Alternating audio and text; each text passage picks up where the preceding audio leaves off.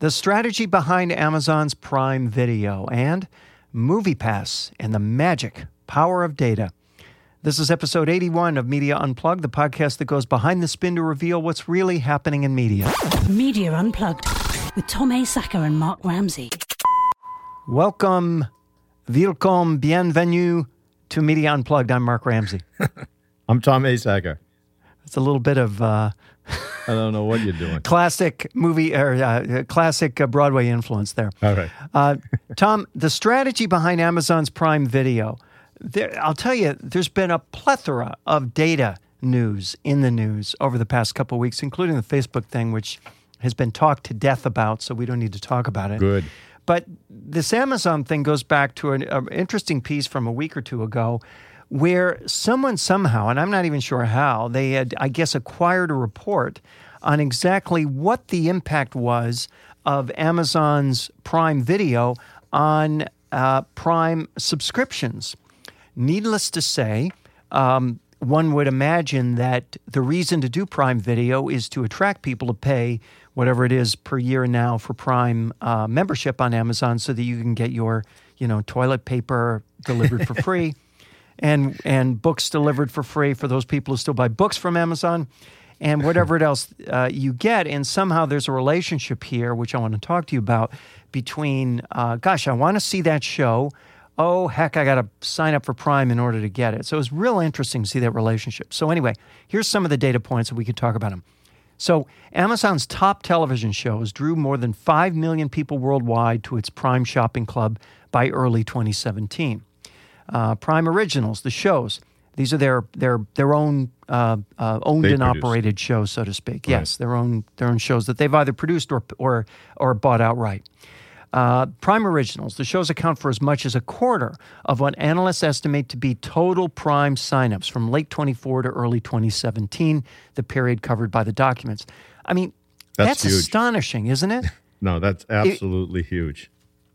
I mean, reflect for a moment on the fact that the real attraction, when you and I signed up for Prime, we did it because, we're making a lot of Amazon purchases. We might as well get free shipping. Over the course of a year, it probably pays for itself. But one quarter of the people between 2014 and 17, it was to see a TV show. I know. So, what, $13 a month it is now or something?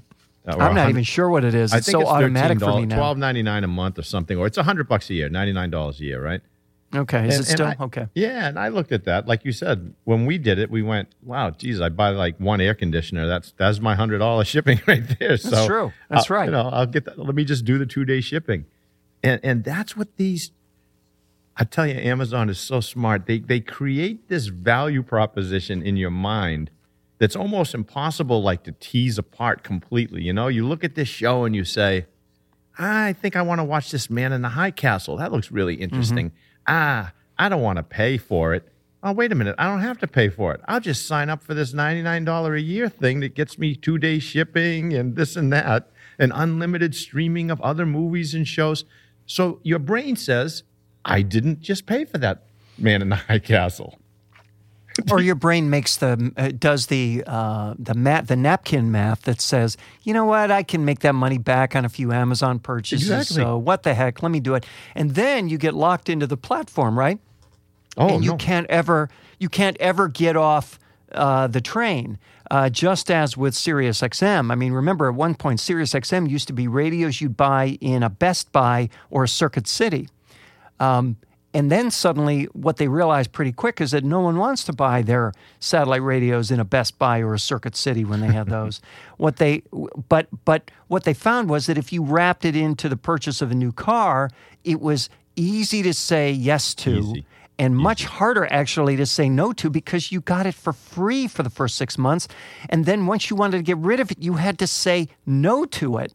And it's much more difficult to say no to something than to say yes. Look, you hit the key word, easy. This is the easy economy, right? They remove friction everywhere. You click Amazon button on any of your computers, there's no sign in. It signs you in automatically. That's right. And I think, didn't they say in the article that Prime members spend up to double on the site as non-members? Of course they do. So to bring in 1/4 of your Prime members using, think about it, using entertainment to drive Tom, merchandise sales. Can I just acknowledge the reality that, The Big Sick was a great movie, but The Big Sick is an indie movie. Right. Manchester by the Sea is a great movie, but Manchester by the Sea is an indie movie. Even Man in the High Castle isn't necessarily what you would call mainstream fare, and that's some of their most mainstream fare. So the stuff that's been most successful to them so far is stuff that you wouldn't even necessarily qualify or indicate as mainstream. That will change. Well, they're trying to change it, right? What did they say they wanted? A hit something like what? I can't remember. They set the bar really high. Well, they want something like Game of Thrones, but that asset, it turns out, is out there, and it's called Lord of the Rings, which is why they've made a deal. $250 million for the rights alone. Production and marketing costs could raise costs to $500 million or more for 2 seasons for the Lord of the Rings. And by the way, they can't use any of the characters in any of the movies, existing movie series. So this is going to be an all-new Lord of the Rings kind of epic based on familiar intellectual property, which is, but it's exactly the recipe, because they're going to take that 24%, 25%. It's going to be 50% in no time. Really, really smart. Not cheap, but smart. No, it doesn't have to be cheap, though, because they said, how much did the Man in the High Castle cost? That wasn't cheap. No, that wasn't cheap.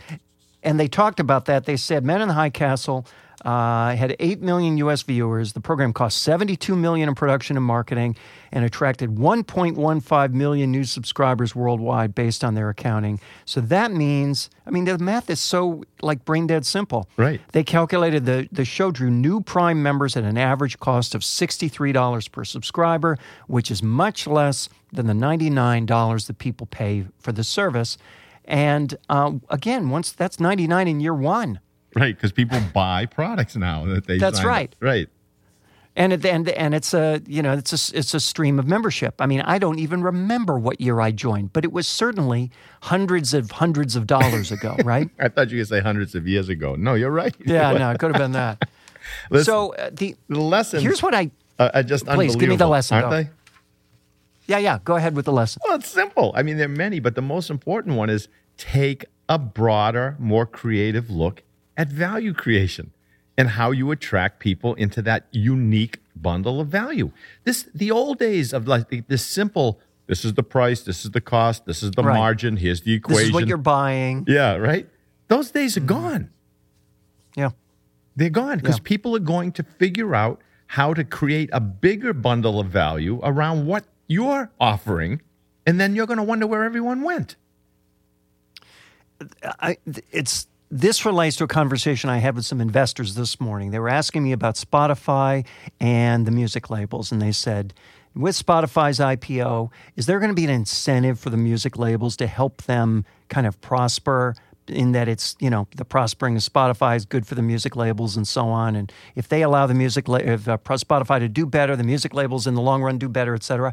To which I said, absolutely not. Right. I said, they, as far as they're concerned, Pandora and Spotify could die on the vine because they would prefer to sell to Google and Amazon and Apple all day long. And that is because for Google and Amazon and Apple, music is a side business. Right. Music is a game, right? Music for Apple is a way to sell gadgets. It has no inherent value or significant profitability unto itself, even though it's going up year over year for them.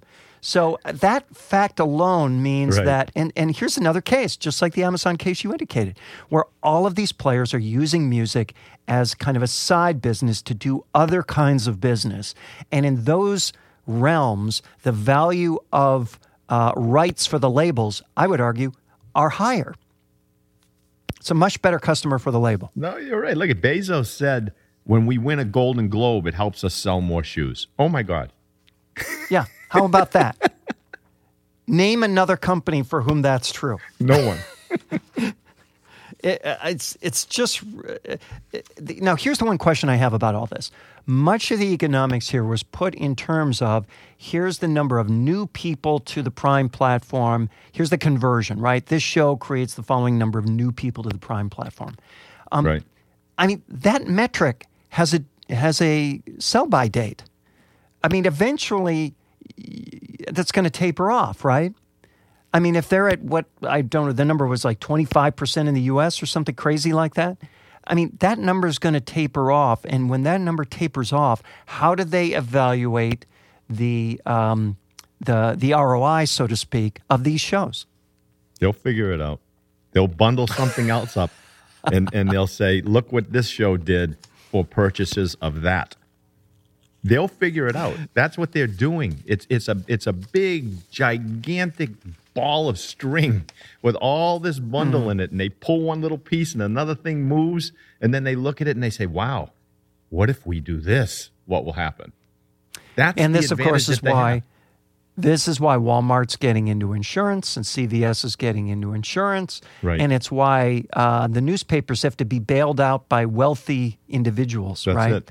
It's because all the money ends up coming from some other place, and these adventures become, at a worst case, a side project in the case of, Jeff Bezos and Washington Post, and in the case of, CVS and Walmart, it's the future of their business model by going into insurance. It's not the kind of thing you would have anticipated even, 5 years ago, right? I don't know. 5 years ago, I told you this whole idea of stick to your knitting brands was over, but nobody believed it. They said, "What are you talking about? You have to be known for one thing." Okay. Yeah, and I want to come back to that, by the way, when I give you one of my raves because it's relevant to that. All right, you're listening to Media Unplugged with Tom Masacker and Mark Ramsey. MoviePass and the magic power of data. If ever there were two topics related, these would be the two topics, right? The Perfect topic segue. of what's going on Amazon and MoviePass. MoviePass, as everybody knows, I think, is that service that allows you for $10 a month, although I guess if you sign up now, it's $7 a month, which is really almost absurd, for its year-long special that'll give you access to any number of movies you want during the course of a month. And it's really, and everyone's kind of puzzling this out, right? Trying to say, how is it that this can be worthwhile when a movie ticket costs whatever, $8, $9, $10 just for one ticket?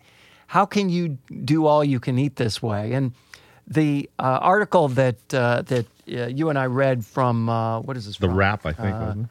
Yeah, the Wrap, that's right. It talked about how Silicon Valley, the TV show Silicon Valley, helps explain MoviePass, and it alluded to a recent episode of Silicon Valley where Richard was competing against this guy with a startup called Sliceline, which apparently takes pizzas from Domino's, reboxes them, and sends them to Sliceline users, which sounds dumb on its face, but that's Silicon Valley. That actually is Silicon Valley and Silicon Valley, the TV show, but that's a different story. So he said, well, he had a certain amount of money to use for his runway, so he plowed all that money into making a lot of orders for Sliceline, such that they would overwhelm Sliceline's ability to deliver on the orders because Sliceline loses $5 per order. So if Richard spent, millions of dollars, Sliceline would run out of funding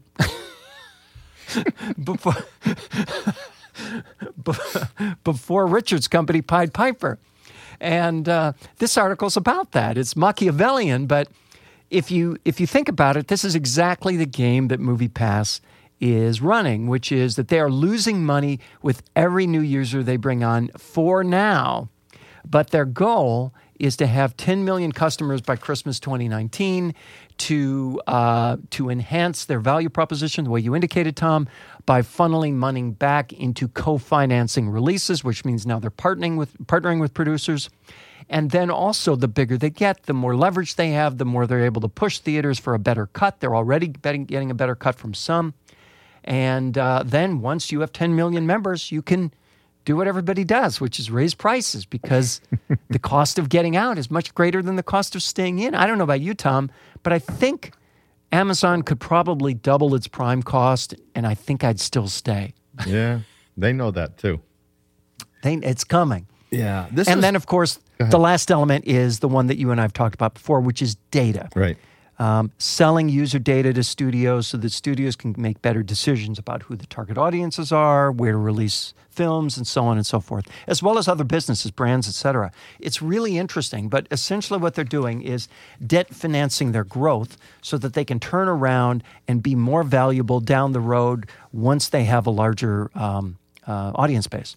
Yeah, it was really, really interesting. Because I've asked people that have heard of MoviePass, I said, "You understand this?" And they said, "No, I don't understand it at all," right? Because it doesn't make any sense. And for everyone out there who doesn't understand it, I don't either. But what these guys are doing is they're basically giving you for $7 or $10, whatever it is, they're giving you a debit card. And that debit card works at all the movie theaters. You just go in there and watch a movie whenever you want during the month. Almost all the movie theaters, right? But yes, all right, essentially almost that's right. all of them. And so they're giving you basically no-brainer value if you see more than one movie a month at a movie theater. So that's right. It's break even at one movie, pretty much. Right. But the whole idea is pile up as many users as they can get in this database, and then figure out how to use those relationships and that data to create even more value before they run out of the money that people invested in there who are also looking for value, for a return on their investment. Now, I'm going to tell you, Mark, there is a lot. I thought about this. There is a lot that MoviePass is hoping is going to happen. Now, the least of which is signing up customers, right? Right. Because that's the easy part. Ask anyone to give you $10 in exchange for $20 and see what happens. You won't have much friction. So they're hoping, number one, that they don't sign up a bunch of movie buffs who are going to go to the theater every other day. Right? Because they have to expand the number of users. They don't want some guy going to the movies every day. But Tom, they've already worked that out because the law of averages takes hold. It has long since taken hold. And for them to get one new movie nut, they're also going to get one average movie nut and one less than average movie nut. And the math is going to work out. I guarantee you, right now, the proportion of their membership base who are avid movie nuts is as high as it's ever going to be. Because once you get the super fans in there, right, the guys who can save the most money, what you have left is all the rest of us. Okay. They hope, so that's not the first thing they hope, and you're right. Maybe they've got enough information to let them know that this isn't a hope anymore, this is a reality. Then they hope that the relationships and the information they create, which is empowered by the smartphone, right, it allows them to discover and demonstrate new value to studios, to theater owners. I mean, right now, they could directly influence subscriber behavior by promoting a particular movie. If they could prove that through that phone, through the app. We promoted this movie. All of these people that have MoviePass went and watched it. Would you like to pay us to promote the other movie?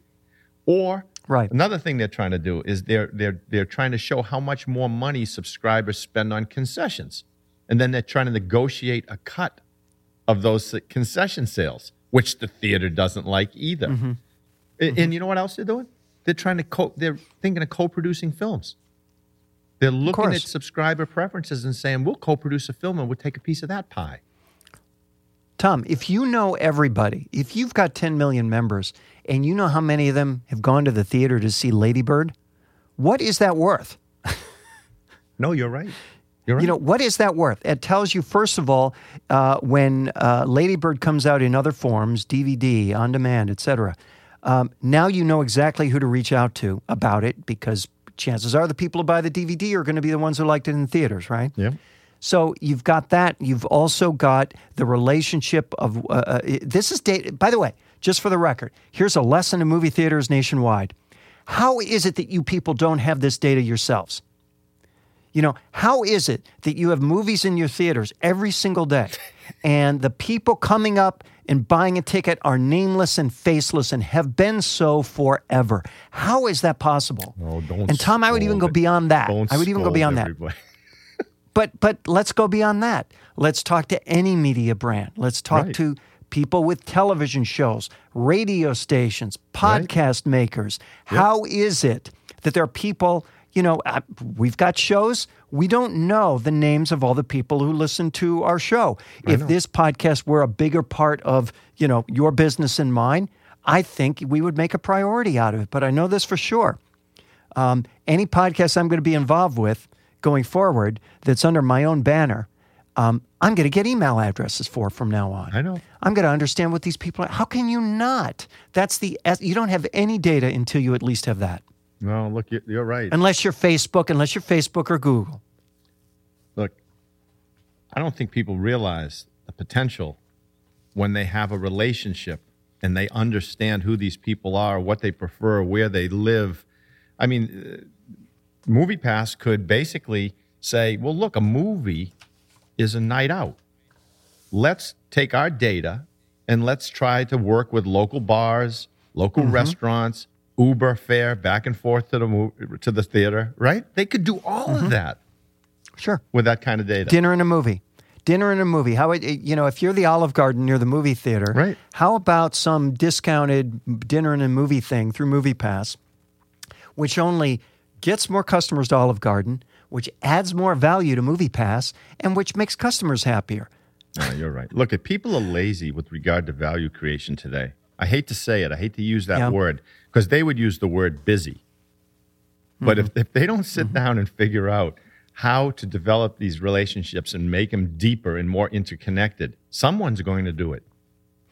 That's exactly right. And I think really it could be summed up by saying, look, what business are you in really? What assets do you have or could you have? What do you know about your consumers? And what else can you provide, products or services, because of what you already provide to these people? Exactly. And those are the questions that not enough people are asking, it seems to me. Obvious. Time for rants and raves, Tom. What's on your agenda this week? All right, I'm going to do a quick rave and then a little rant. My quick rave is, did you watch NBC's live telecast of Jesus Christ Superstar last night? No, I feel like I've seen that enough times long enough ago. Oh, no. Watch it. If you can find it, watch it. They had John Legend portraying Jesus. It was awesome. Really? Okay. It was awesome. So see if you can find it. It was wonderful. All right, so now I'm going to rant. And I'm going to rant, I guess, against humanity. So look, Houston is on track to outstrip Chicago as America's third largest city. So they're two longtime rivals. They've decided they're going to get into a pissing contest over which one has the best big, shiny metal sculpture. I'm not kidding you. Giant silver beans created by a British sculptor, some guy named Anish Kapoor, who was born in Mumbai in India. Now, it's as if both of these cities are utopias. So let's argue about now who has the best big metal bean, which costs each city tens of millions of dollars. Can you imagine this? I mean, we're the best city. We have a horizontal silver bean made by an Indian-born British artist that people love to take selfies with. And then you have another city. A bean, right? Not a beam, but a bean with an N, right? A bean. It looks like a baked bean. Oh, boy. Right? Gigantic bean. And now the other city is going to say, no, we have the best city because we have a vertical silver bean made by an Indian-born British artist that people love to take selfies with. Now, look.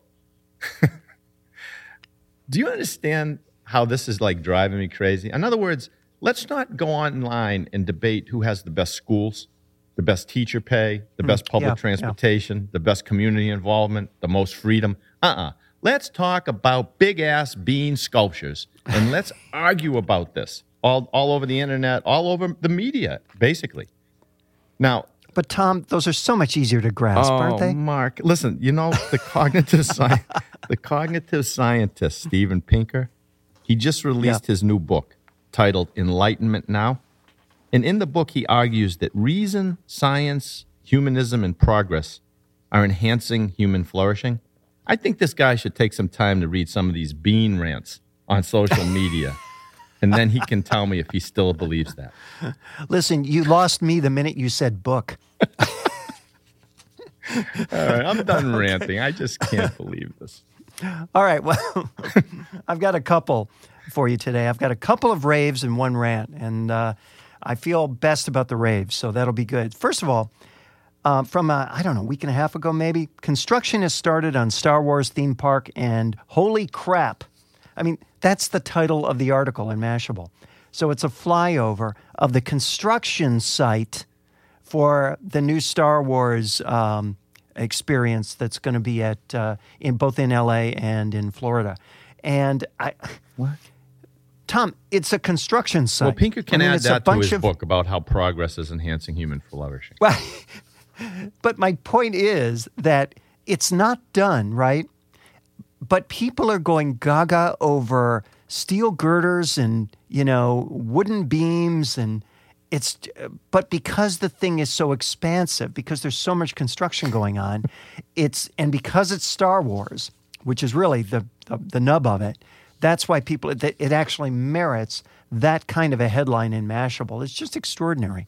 So all credit to Disney for capturing the zeitgeist. And by the way, that relates to my second rave, which is a new book that I'm about 3/4 of the way through right now, called The Big Picture, The Fight for the Future of Movies by Ben Fritz, who is I think, Wall Street Journal, New York Times reporter. And this is a terrific book. If you ever wondered why there's nothing but superhero franchises in the movie theater, this book gives you the answer. And I'm not going to boil it down. Well, it has to do with a lot of things like the plethora of choice. It has to do with, the cost of movies versus the free of television. It has to do with the fact that dynamics have changed, and television used to be something that if you didn't catch it once a week, you missed it altogether. But now you can see it whenever you want. You can binge it, and that leads to essentially 2, 4, 6, 8-hour movies, aka TV series. It has to do with the rise of the third world. It has to do with the rise of China as a movie market and the fact that these things have to have international flavor. It has to do with the fact that America has essentially stopped going to the mid-priced movie star epics in exchange for franchise movies. Do we care who's in the new Star Wars movie? Do we care? No, we don't. We care about the new Star Wars movie. Who's going to play Thor? Who cares? The guy who played Thor made, I think, if I remember right, $150,000 for the first movie, which is chicken feed in Hollywood terms, and it didn't matter at all. So the market is diminishing for movie stars, which is why you see so many on television now. It's why Will Smith and Adam Sandler, two huge Sony stars, did deals with Netflix instead of Sony, because they can't open a movie anymore unless it's on Netflix. And that's not a criticism against them. That's just the way it is. This is why when you go to the movie theater and say, what happened to Tom Hanks and Meg Ryan? There are no more Tom Hanks and Meg Ryan movies. They don't make them anymore, at least not in the movie theater. So it's a really terrific book. It also has an extensive section on why Disney is the perfect metaphor or conglomerate for what's going on now. And this relates to the previous rave about the Star Wars theme park at Disney. I mean, they had the foresight to invest in these franchises, and then they had the foresight to turn these franchises into universes, so that now it's not just 3 more movies of Star Wars, it's a Star Wars universe with an unending number of movies. And they do the same across all of their franchises. The book talks about Lego doing the same thing, the Lego universe. It talks about other game companies doing the Hasbro universe, which is forthcoming. This is how things work now. And I think the more you understand that that's how things work, the better off you'll be going forward. And frankly, it's really analogous again to the Amazon story, Tom. Right. Because what is Amazon but a universe of value, right? Yep. I mean, paper towels are not inherently linked to Man in the High Castle, and yet they are inextricably linked. There's your title for your next book, The Universe of Value. The Universe of Value. I like that. Should I read that book? Are there insights in there that'll help me get my movie made? I have to put superheroes in my movie now. Oh, yes, you should read that book. Yeah, I would recommend you. You'd like that book. It's a good book. Last one, Rent. This is something called Crime Online, which is Nancy Grace's, I guess, podcast /website. And I signed up to this just to see what it was about. And so I get this email, and it has all this urgency associated with it. It says, if you thought you had privacy on the internet, think again. This search engine knows everything. Have you looked up your name yet? And then it's got a photo of an average-looking person, and it encourages you to look up your name. When you look up your name, it takes you down a path that ultimately ends in an invitation for you to pay for a report on your name. So in other words, this is pure advertising, but it's on a site that sends out emails under the guise of information. And I don't know, do they think, Tom, that people won't figure this out? Do they think that this won't feed back on them? When you send out editorial and it is pure advertising, I mean, even to the point where you get to the end and ask for, a credit card. What part of that can't be foreseen? Mm-hmm. Steven Pinker's book. We're flourishing. You lost me at book. That's Media Unplugged for this week. Please remember to subscribe to us at iTunes or on Stitcher or wherever you get your podcasts. And while you're there, please rate the show. It helps other folks discover us. You can also catch us at Art19, Radio Inc., Media Village. We like Media Village. And Google Play Music. You can follow Tom on Twitter at Tom Asacker, and I hope you do, and Mark at Mark Ramsey Media. Send us your questions and comments using hashtag Media Unplugged. If there's a media topic you want us to cover, tweet us. Catch up on older episodes at our website, MediaUnplugged.net. Special thanks to the amazing producer of Media Unplugged, Mr. Jeff Schmidt. Exciting audio for media. You can catch him at jeff-schmidt.com. For Tom Asacker, I'm Mark Ramsey. Thank you for listening.